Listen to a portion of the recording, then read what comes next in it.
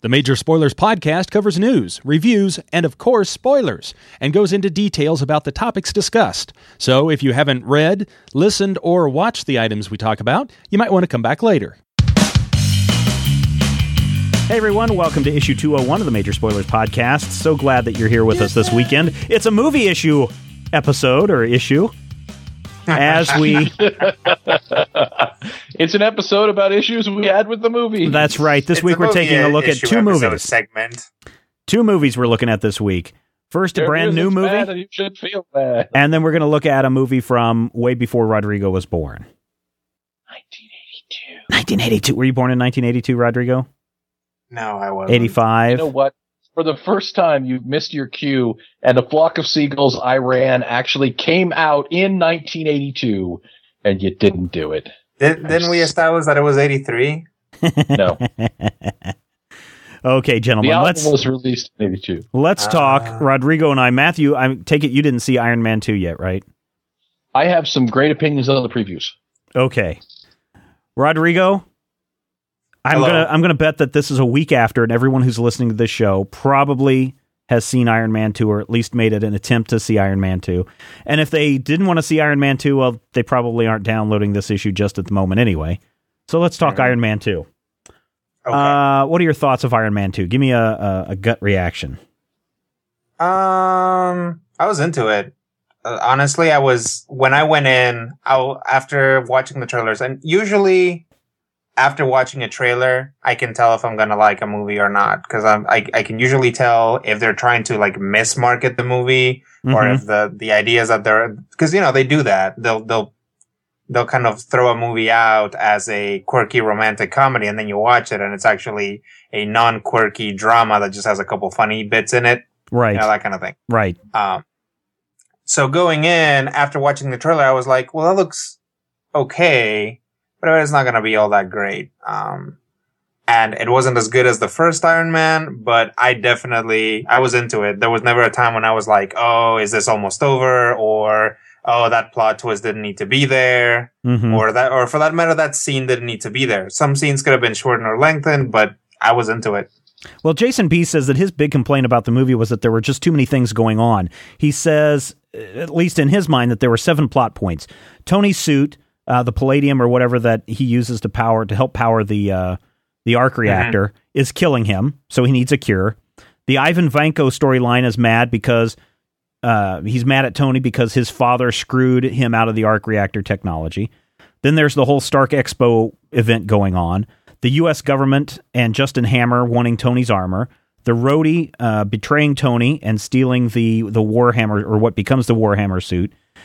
Nick Fury showing up, or I'm sorry, War Machine. Nick Fury planning the Avenger initiative, and then the semi-relationship thing going on with Tony Stark and Pepper Potts. To be honest, I don't see this as 7 different plot points. I see it as one main plot that had a lot of elements feeding into it, because you wouldn't have the Stark Expo if you didn't have, what's Tony Stark's father's name? Howard Stark. Howard Hughes. I keep forgetting about that. Howard Stark wanting to build this world of the future, and a lot of that was based on this idea of the arc reactor technology, which he developed with Ivan Vanko, who then he banished and had kicked out of the country because Vanko wanted to make money with it and Stark wanted to do good with it, which then set up the whole plot point for the Whiplash. Ivan, with Whiplash. And so those are all tied together. The whole Avengers thing is, I thought, nicely tied in with Samuel L. Jackson, Nick Fury, coming out and saying, hey, I knew your father. I was around when your father was alive. And that's in itself is just a very interesting concept. And you have to kind of, I guess, understand the Captain America plot point that it'll probably lead into for the next movie.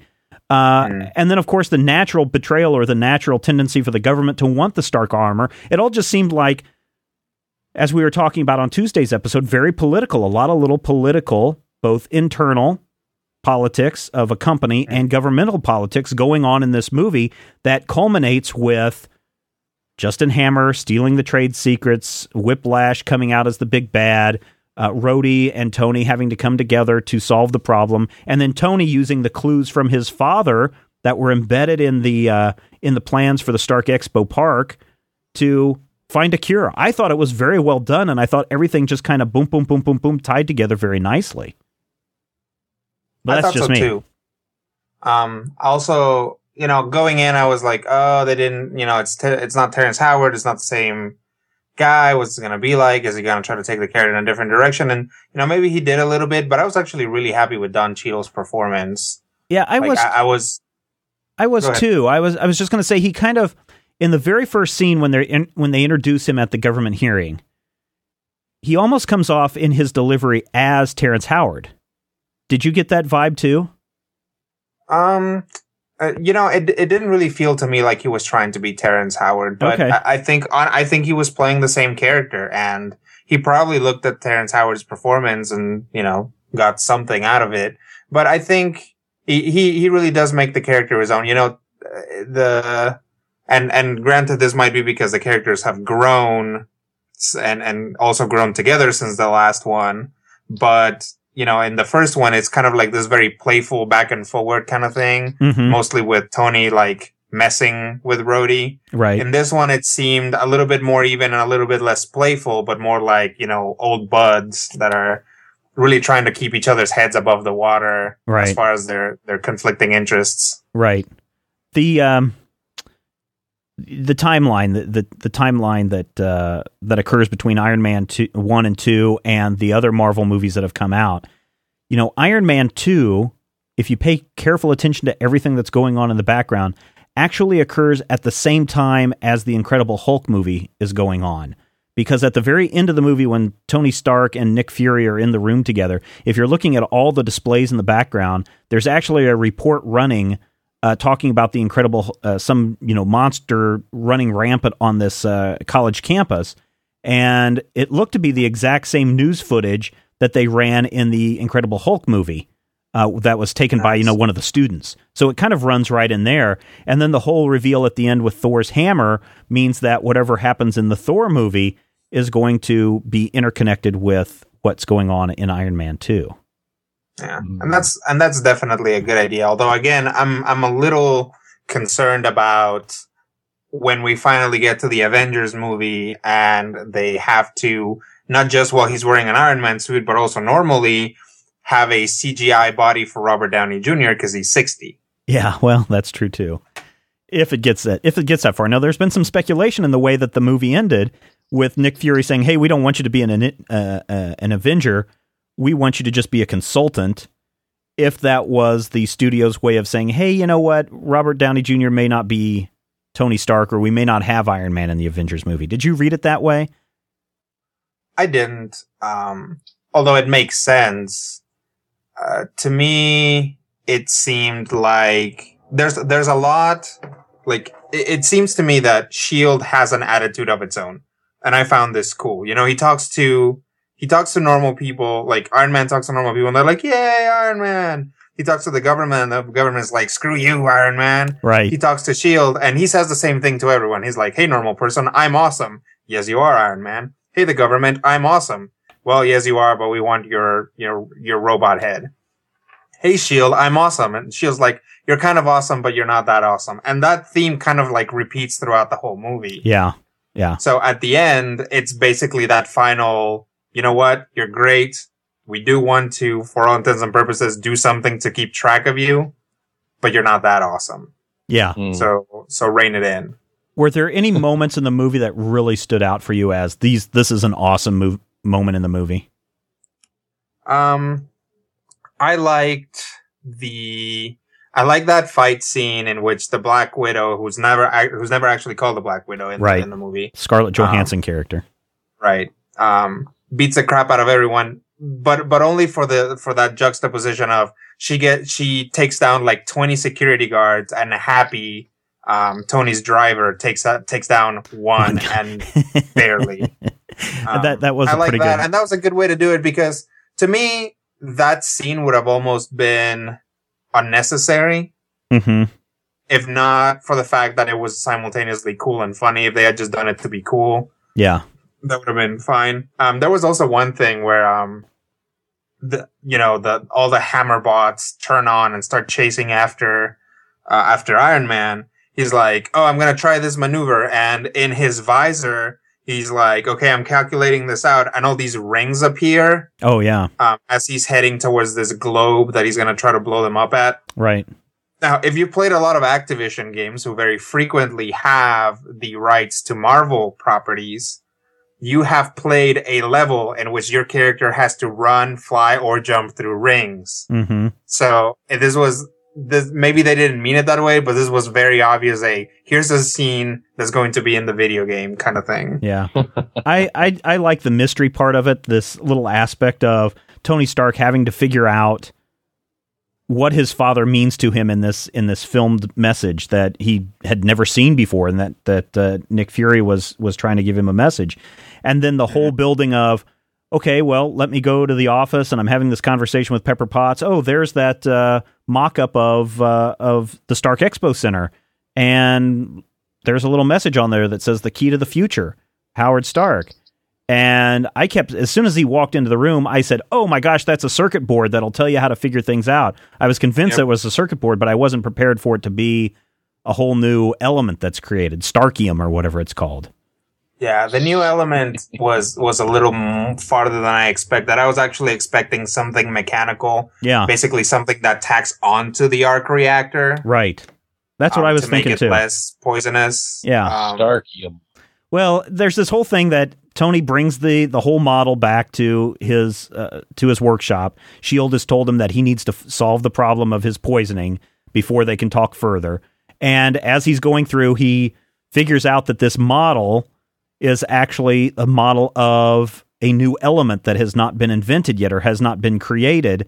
And his father placed that clue there, knowing that in the future, the technology would be available to create this bit. And so we get probably a 10-minute montage of Tony working and tearing up his house to put in this particle accelerator so that he can build this new element to keep him from being poisoned.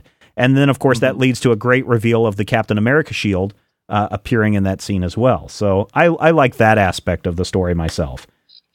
Oh, yeah. Now, I talked to my brother after we both watched it, and he said that there was too much talking in it. There was, like, he actually said, this is an action movie, it's a comic book movie, it's a superhero movie, there's too much talking, not enough action. And looking back on it, that's kind of true. It didn't bother me, but, think about the montage where he figures out how it works. The montage in which he creates the new element, the amount of time that they spend on his relationship with Pepper, the amount of time that they spend setting up Whiplash, the amount of time they spend setting up Hammer and his relationship with Hammer. Now, these were all great. It's a well put together movie, but I can understand people saying, why am I meeting all these characters who granted are, important to the plot, but why am I spending so much time seeing how Stark's ex-girlfriend reacts to Hammer? And, obviously that tells us something about all of the characters involved, but why is nothing being blown up yet? Yeah. Yeah. Did they guess refer to him as Whiplash? Yes. I think he does. He said something about a Whiplash technology or something. Both Whiplash and War Machine are referred to as such in passing. Like, Rhodey and Tony get in a fight because Tony's drunk and wearing the Iron Man suit and kind of causing and wrecking havoc, and Rhodey thinks that he's going to hurt somebody. So he gets on like the Mark II armor. Right. And goes and fights him. And Tony's like, oh, you want to be the War Machine? I'll show you how to be the War Machine. See, I could have swore he said you want to be the... Nobody ever says, this is the War Machine. I could have swore he said, you want to be the Warhammer? I'll show you how to be the Warhammer. That's what I could have swore that's what he said. That's why I had said it earlier. He says War Machine. Okay, sure. All right, okay. Well, the only reason I bring this up is that Anton Vanko was the Crimson Dynamo. And from the portion of the movie that I've seen in the trailers, the armors... The little robots that show up during the sequence where they're like, we're going to flip down our visors and we're going to start killing things. Right. Look like Crimson Dynamos. Those are Hammer bots.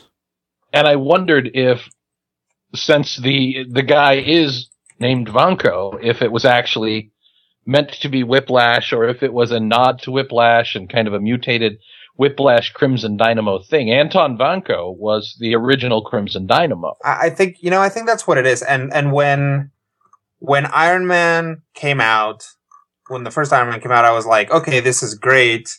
It's Iron Man versus Ironmonger. But is this the future? Is this what we're going to see in every movie? Because really, you have two kinds of Iron Man villains. Once you've established Iron Man and that Iron Man is possible, you have two types of villains. The ones that are ridiculous, magic, Chinese stereotypes. Right. And the ones that are other Iron Men and are just basically the same thing with a gimmick thrown in. Maybe, because Crimson Dynamo, or the Titanium Man or any of those guys, they're really just more badass Iron Man or Iron Man with more guns or Iron Man with a better armor or Iron Man who hangs out underwater. I think they tried to address that, at least in some point, during the Senate hearings, where I got to give Gary Shandling some credit, man. I thought he did an awesome job. I've been a big Gary Shandling fan forever. But, they said that everybody else is going to want this technology, this armor suit technology. And so that kind of led into this idea that, it's not unreasonable to see these hammer bots come up or to see Whiplash come up or, War Machine become developed, because that's what people want. Now, sure. This past week, Jon Favreau has gone on record to say that he wants to do Iron Man 3, is hoping to do Iron Man 3, and he wants to bring the Mandarin in for Iron Man 3 and talk about, what is the organization, 10 Rings or whatever?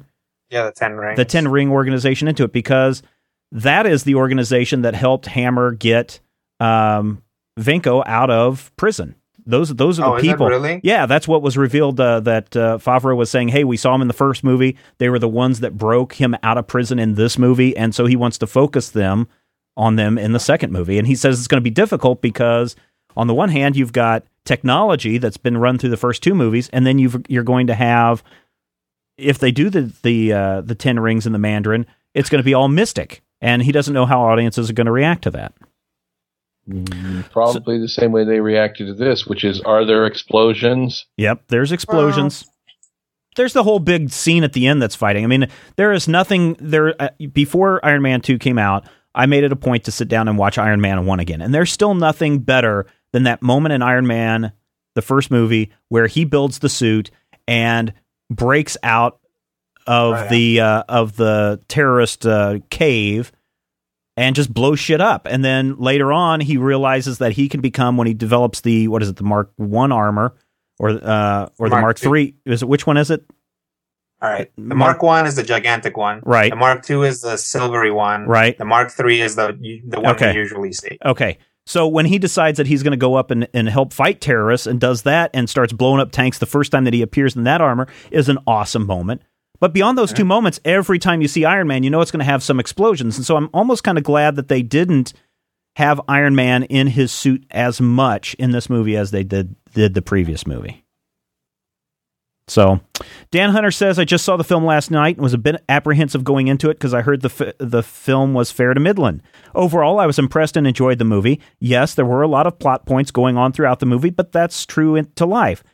I thought all the threads were handled well, unlike other examples in other genres, for example, Spider-Man 3.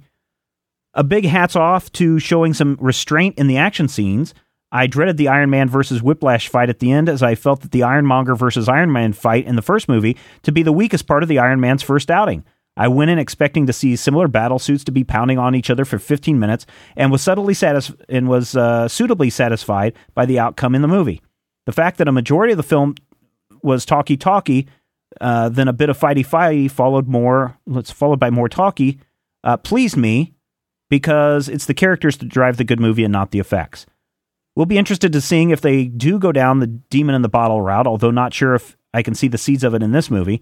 Does getting pissed at your potentially last birthday party sow seeds enough for that particular storyline, especially with the ending of the movie? Oh, and am I right in jumping to the conclusion that Tony has just invented adamantium?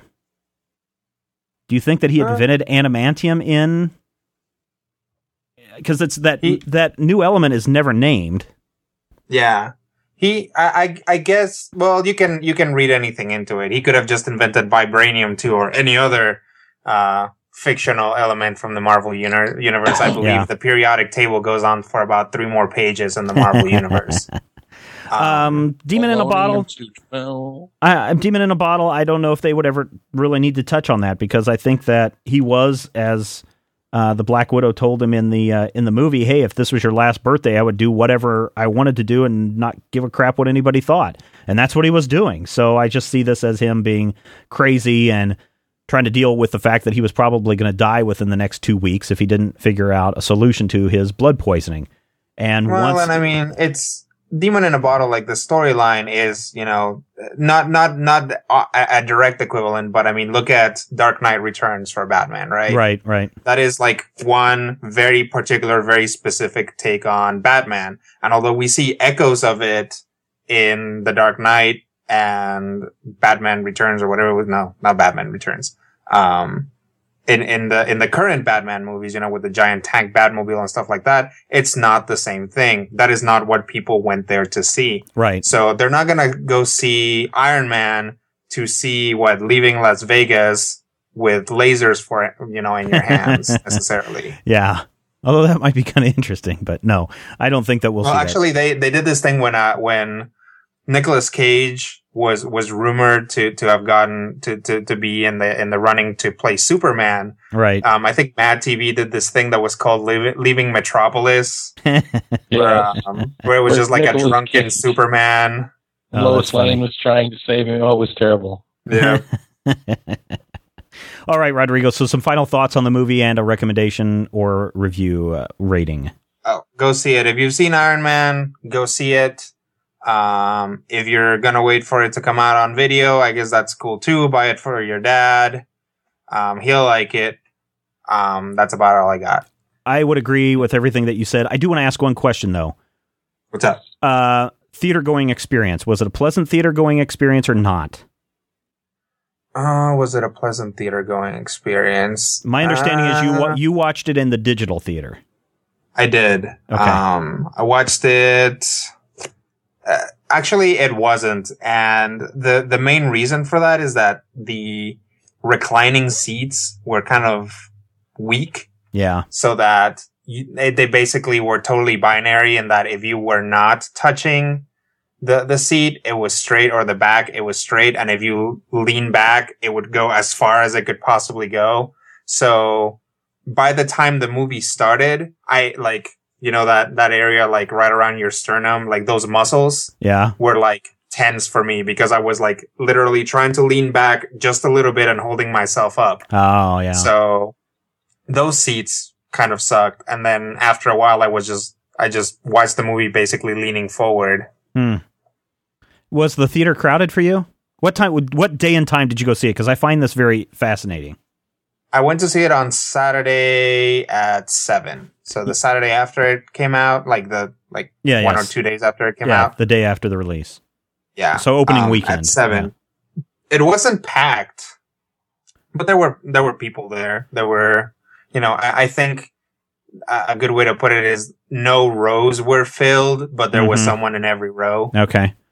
I wanted to go see it the midnight opening because I didn't think I was going to have any time over the weekend to see it. Didn't get to go to that because of because we had the severe thunderstorm roll through. And my opinion is you don't want to be in a building with a large expanse roof if hurricane force winds come ripping through. So I didn't go that night. Didn't get to go Friday night, but I said, okay, I will brave the insane high schoolers and go to the 9:45 show. I fully expected to go to the 10 o'clock show, and this is, you and I went to the same theater, in the digital theater, but I really didn't want to get home really late. And I walked in and I said, well, how full is the 9:45 show? And they said, we've only sold 23 tickets. And I said, okay, well, let me have that one, because I'd rather have a theater that's, emptier than something that's packed and noisy and uncomfortable. And so I bought a ticket, and then after I bought the ticket, the guy goes, oh, by the way, the air conditioning is out in that theater. Oh, nice. And so I was like, crap. And here I thought it was going to be cold, so I wore a jacket and blah, blah, blah, blah, blah.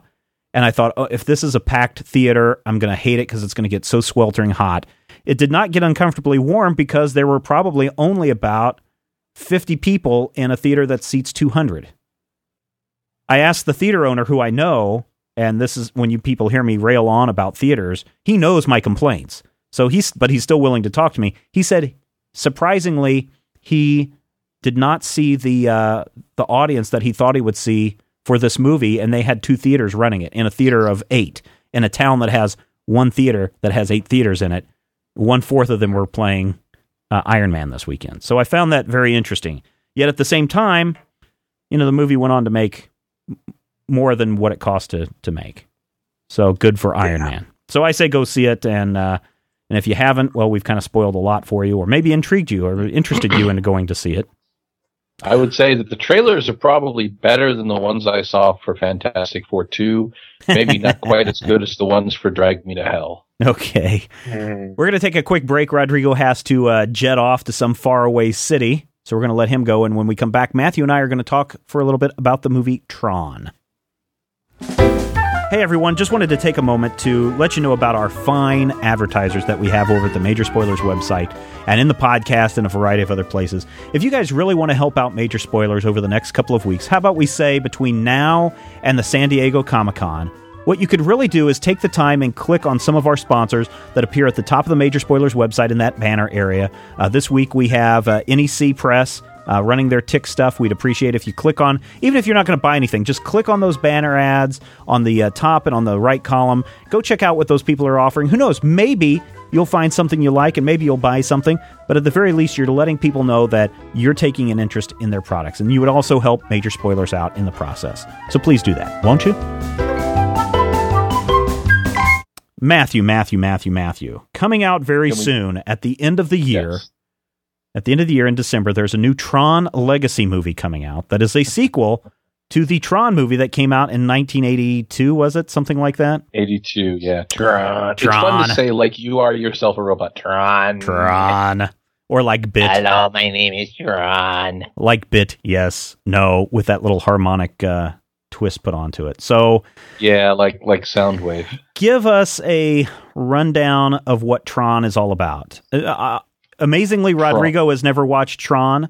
Otter Disaster, who does the Major Spoilers Adventures, has never watched Tron. I watched Tron years ago when it was either on HBO or on videotape and only watched it that one time.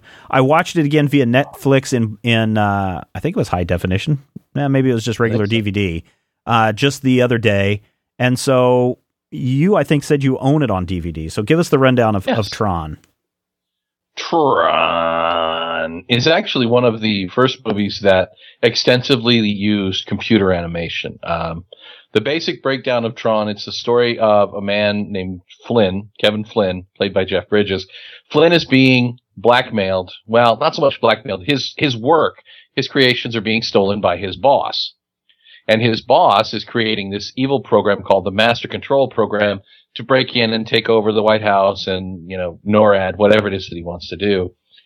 And as part of trying to find and prove that his work is being stolen, Flynn gets digitized and inserted into the computer reality of the mainframe, his company's mainframe, which is then run by the Master Control Program.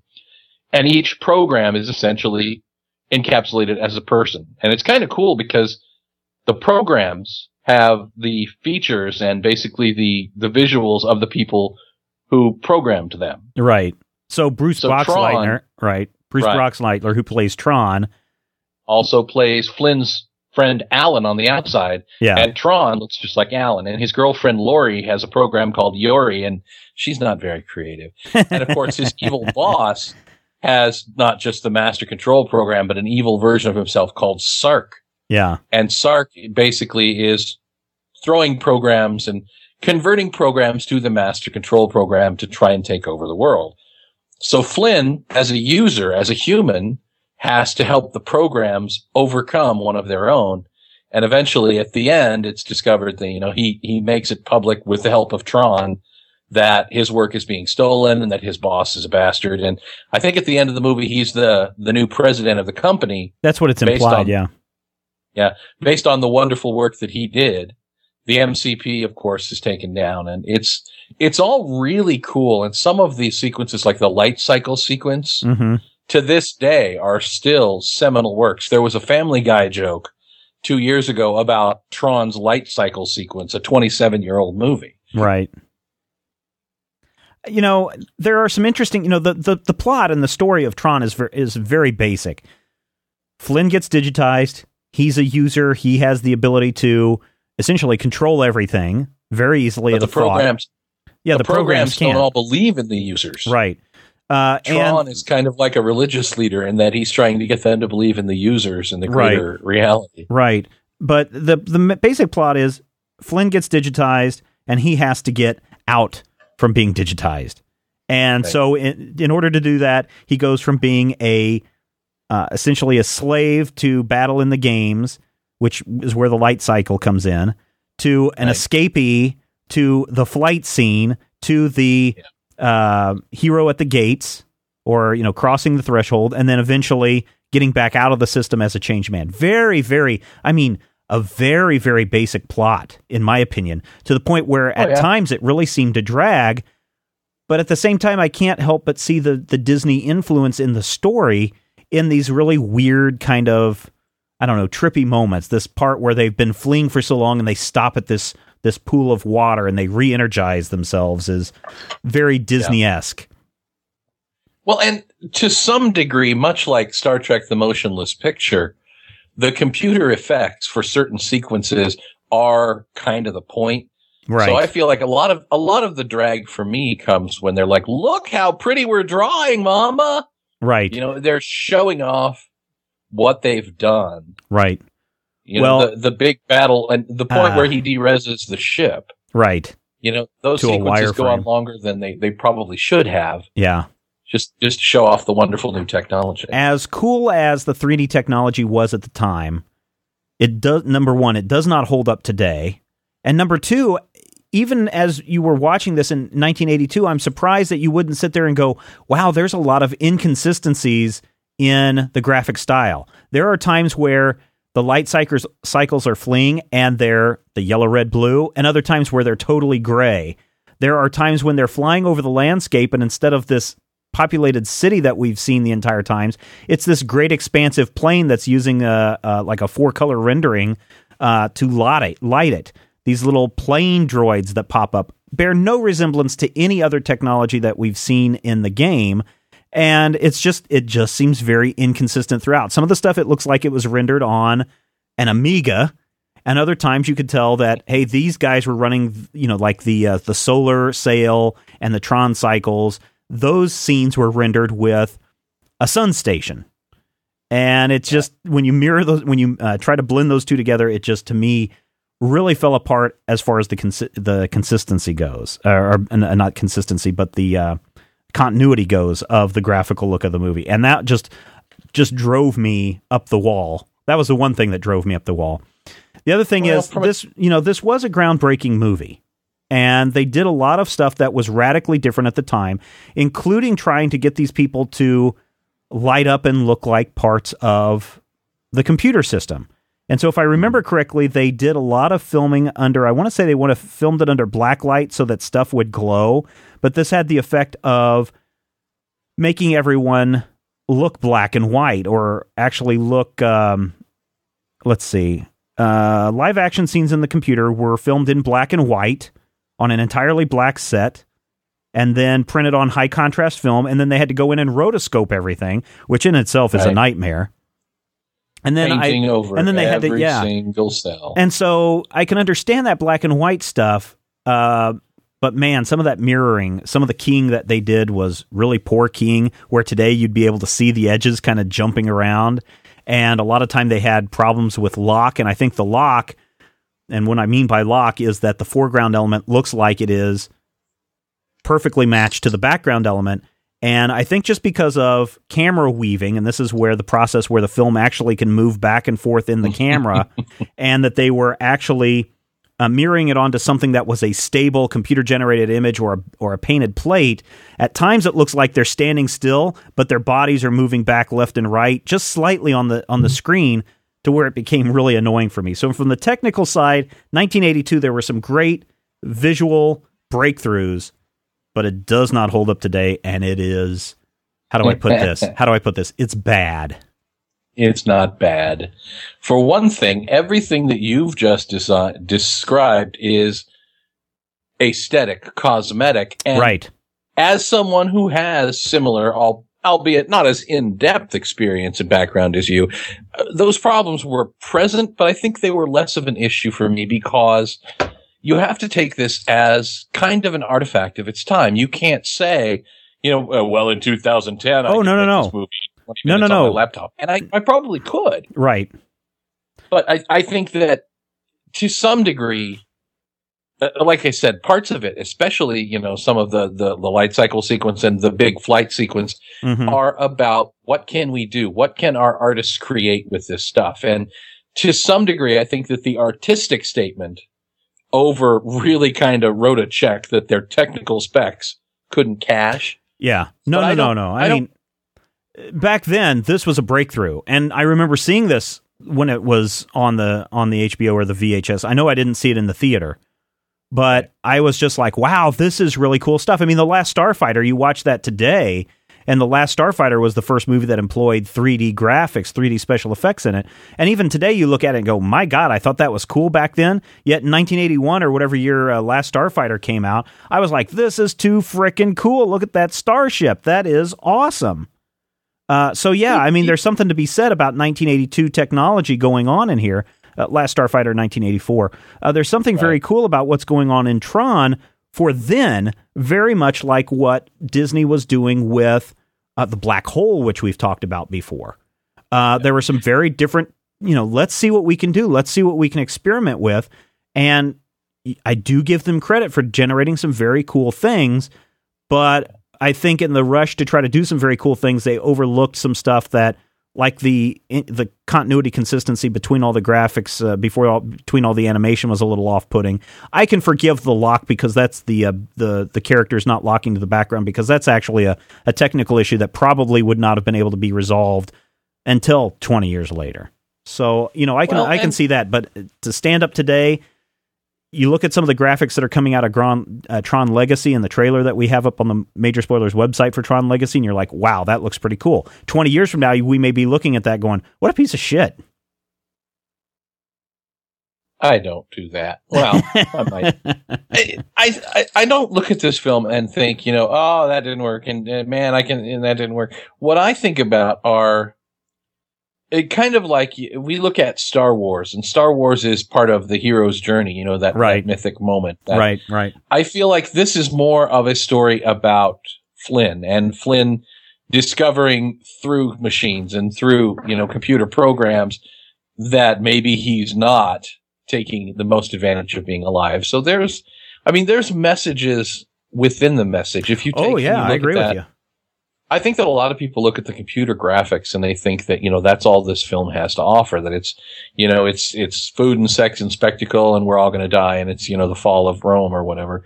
But there's, something a little more going on here than just we hired 60,000 people to sit and draw lines on the people. But I have to say that some of the performances, David Warner's performance as Sark. I like that. I like that performance. You're talking about themes that run throughout it. I was really surprised, and it didn't hit me the first time I ever saw this, but the sheer amount of religious theme that goes on. Is there a God or is there not a God? And, Tron and other programs go around proclaiming about the user, and then Sark and the Master Control, the MCP, are sitting there going, there is no user, there is only the MCP. There is no God. Sark knows that Flynn is a user. Right. And Sark actually almost fears hesitates. Him. Yeah, the Master Control program has to order Sark to destroy Flynn. And that's interesting to me in that the villain has doubts. If Sark is Darth Vader, the MCP is the Emperor, and Flynn, I will know my master. You cannot kill my son. But well, it's funny that you mentioned. Yeah, it's funny that you mentioned some Star Wars, because I kind of felt that vibe throughout the storytelling process. But yeah, this whole aspect of Sark realizing that this is their god, and he's being asked to destroy the god, and then the whole uplink. Who was that guy that played the uplink guy? Is it Bernard Hughes, the old guy? I think so, yeah. The whole Bernard aspect. Hughes. I always confuse him with Art Carney. Yes, that's who I thought it was at first. But he looks like Art Carney. But the fact that, he's acted and treated as essentially a bishop and is this religious, and the fact that before he allows Tron to go into the uplink port, that they essentially say a prayer and you see them praying there. I just found that fascinating for a Disney film to include, especially in a Disney sci-fi film, to include that religious aspect to it. It's interesting and it's weird. Yeah, it's weird. But it really kind of works too, and when I look at movies, it's natural for me to, like Iron Man, I look at that and I'm like, well, that's Jordan 2 Delta and that's Randy the Ram. And, the main character is Morton Downey Jr. I think of things in other characters that people have played. But when I watch Tron, I don't look at it and I go, wow, that's the Big Lebowski fighting against the evil Klingon from Star Trek 6. Yeah. I got drawn into, to the whole point of, and it may be, granted, I saw this film first. So maybe the Big Lebowski is actually, Flynn to me, or maybe the guy from Bring 'Em Back Alive is actually Tron, Scarecrow and Mrs. King, whatever he was in. Yeah. But, I was drawn into the story. And even with any technological issues 20, 30 years down the line, it's still fascinating to look at. And it's, the tanks, Sark's tanks, and the iconography of the way those tanks fly and the way they move. God, that's fascinating to look at. Yeah, and the light cycle sequence is just fascinating to look at. Right. Certainly from the theme and from the story elements, there's things can be learned from that. And certainly from the special effects standpoint, 20 years later, there's some things to be learned of what not to do. Now, indeed. I don't know how carefully you pay attention to the background elements or things that are going on around the characters in the movie, but there are a couple of very clever Easter eggs that are scattered throughout this movie. The first one happens when Sark is talking. It's early on when he knows that Flynn is around and that Tron has escaped. I kept hearing this Pac-Man sound in the background. I was going, what in the hell are they running Pac-Man for? And then you look up at the screen, and way in the corner on one of the main viewport screens that Sark is standing right next to, you see Pac-Man sitting there, waka waka walking on the dots, and ghosts running around and cherries in that corner of the screen. I was like, well, that's bizarre. Unless, of course, you're trying to think that the Master Control has actually infiltrated the Pac-Man game. Right. He's controlling everything. Yes. Disney is notorious for dropping, and especially at the theme parks, they are notorious for dropping Mickey Mouse heads into the theme park and sometimes into their movies if you look for them, these hidden Mickeys. And in the solar sail sequence, there's a part where they are sailing over the background and they sail right over the head of Mickey Mouse, a silhouette of Mickey Mouse down on the ground. And I was like, well, that's pretty blatant that this is a Disney film. Bring me the head of Mickey Mouse. Did you come across any tidbits of interesting stuff in this movie? Really did not. And again, I was drawn in and I'm just like, ooh, pretty.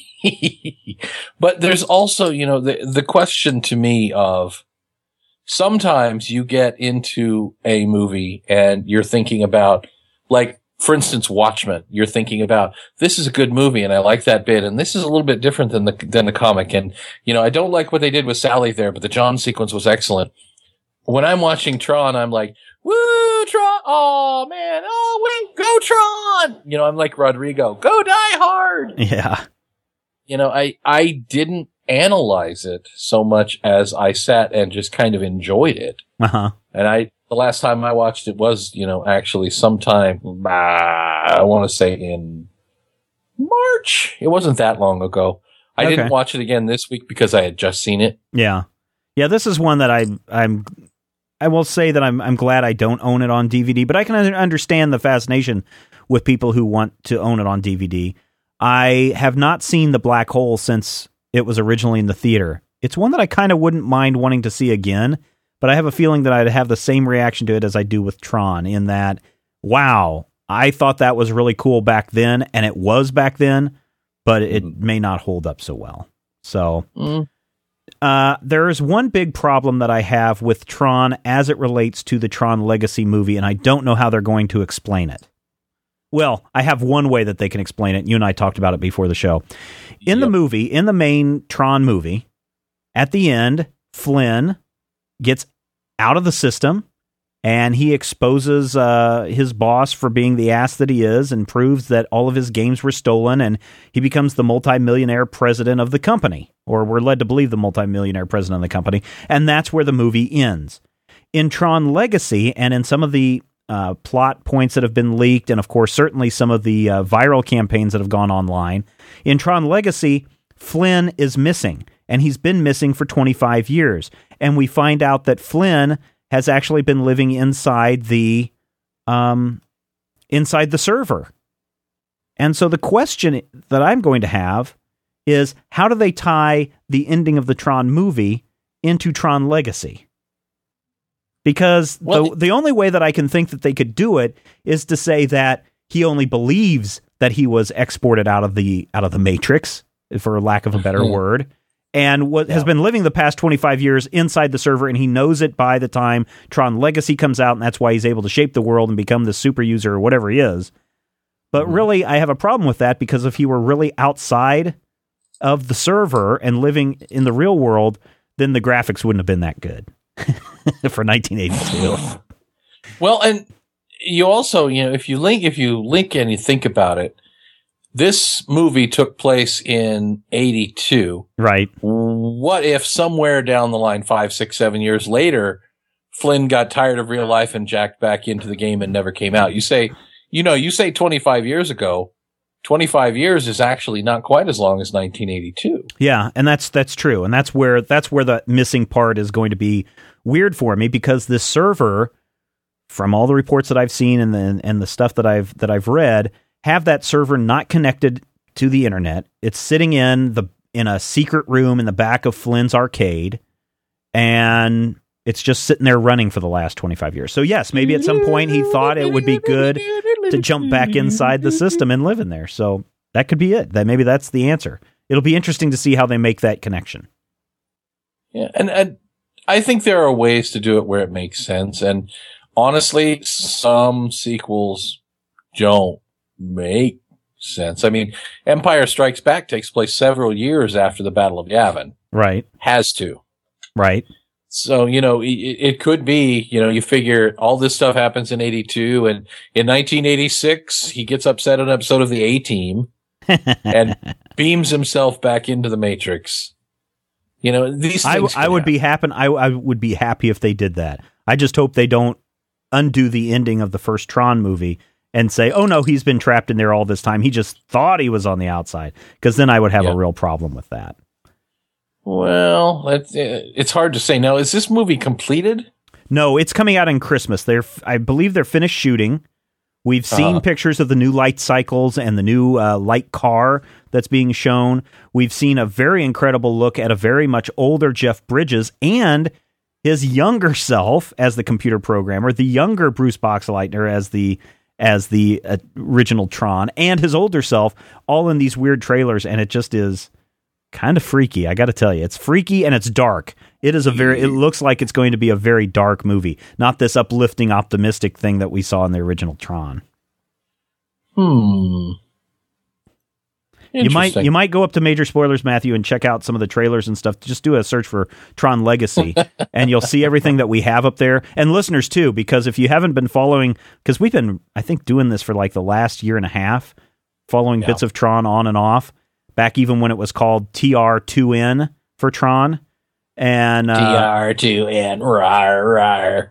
And I'm going to be very interested to see it, because I do want to see what happens. And the reason why I suggested we take a look at this movie is because before we know it, it's going to be November and December, and everybody else is going to be talking about Tron. We thought we'd try to talk about it first and at least put it in some context and give everybody a chance to go out and get it off of Netflix before it's backed up in the queue for 20 months. Because I have a feeling there's going to be a spike in the weeks and months leading up to the film where people are going to want this to see, what does this movie have to do with the upcoming movie? Boil it down for me, Matthew. Final thoughts and a recommendation. Break it down. I wish I had the costume that Tron guy wears, because I would wear that everywhere. I would be like, "Yeah, I am Tron." Rawr, rawr. And eventually they would have to truck me away. But There are a couple of things you'll have to set aside with Tron. You'll have to set aside the Steven in your head telling you that the frame interlace rate is just not right, and that sequence did not lock, and somehow the traveling mat was inside. If you can get past that, and if you can get past the fact that movies in 1982 were a completely different experience. Right. You know, if you're willing to give it a chance and sit down for the narrative and go, all right, I believe that the Big Lebowski is a genius computer programmer, I highly recommend it. I recommend it to anybody. It has not aged perfectly. There are things about it which have aged very badly.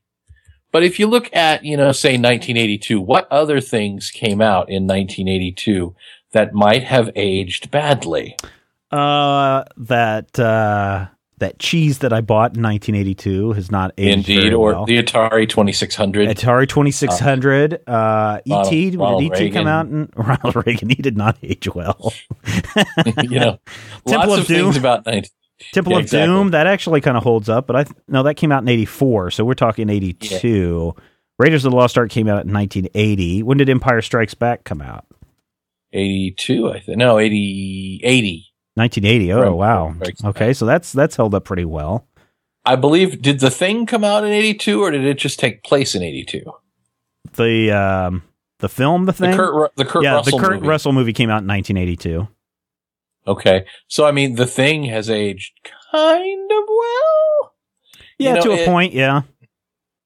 I think the problem is, and I guess my problem is, and this is a problem, this is not a problem with this movie, it's a problem with every movie that attempts to show technology. The fact that audiences believe that this is what was going on in the computer world, or that this is what we perceive to be going on in this computer world at the time, is ridiculously silly. Just like when you watch the Sandra Bullock movie, I think it was in 1994, 95, The Net. The Net. That is ridiculously silly. She logs into the net. Well, it's true, but I mean, if you compare it, I believe Porky's came out in 82. It's aged better than Porky's. What's the one where the kid from Scream is a super hacker and Hackers? There's this. Yeah, Hackers. Is that the one? Yeah. It's Angelina Jolie showing her boobies before she decided that I don't want to show my boobies anymore. Believe me, that was one of the first DVDs I bought. Yeah. Yeah, so any movie that tries to portray technology. Beastmaster came out in 82, and Beastmaster has not aged as well as Tron. I'm sure Sheena, the movie, that came out in 1984. 84, yeah. Creepshow was 82. And Tanya Roberts has not aged well since 1982. She has not aged badly, though. She was hot on that show. Yeah, she's all right. But I guess any movie that portrays technology is eventually going to be looked at as ridiculous and silly. Yeah. And even today, when you watch an episode of 24 and they're doing the things that they do on 24 with technology, people in the know have to be sitting there going, what in the heck are they talking? There's no way that this is even possible technologically. So I have that. I have, aside from the technical issues and technology portrayed in this movie, the story is fine. It's a fine story. Yep. And so I would recommend people who are wanting to go see Tron Legacy, check it out from Netflix. Don't buy it. Just rent it. And I tried to look on iTunes. It is not available through iTunes, although I have suspect that before Tron Legacy comes out, that movie will be available through iTunes because Disney and Apple are owned by the same person, essentially. You know something that from 82 that has aged well? What's that? Billy Piper. Billy Piper. Billy Piper. I'm just saying. Flock of seagulls? Her technology is still up. Yeah. Yeah, okay. I'll give you credit on. She died in 82, so. Oh, Billy Piper. Matthew. Yeah. I'm just saying, man. Rose Tyler, best companion ever. I wanted to come to the alternate universe. Yeah, Belushi did die in 82. Blues Brothers came out in 1980. I was 12 in 1982, or at least for part of 1982. That would have been the year, basically, right about the time that I discovered comics, actually, 1982.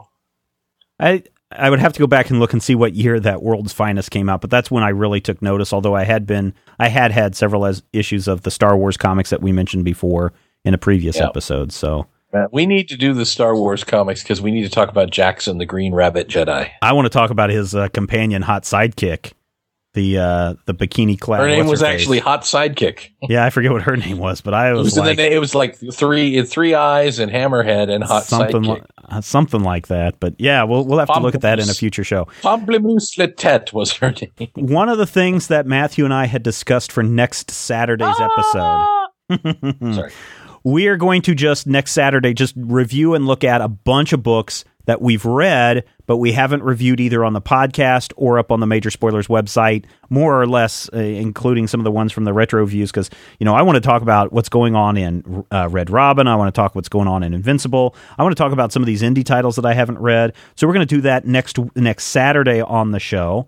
And next Tuesday on the show, we're going to go back into the world of Warren Ellis. We've done some of his titles before. We're going to be taking a look at The Absolute Authority on Tuesday's episode, or I guess Wednesday's episode of the Major Spoilers podcast. Why?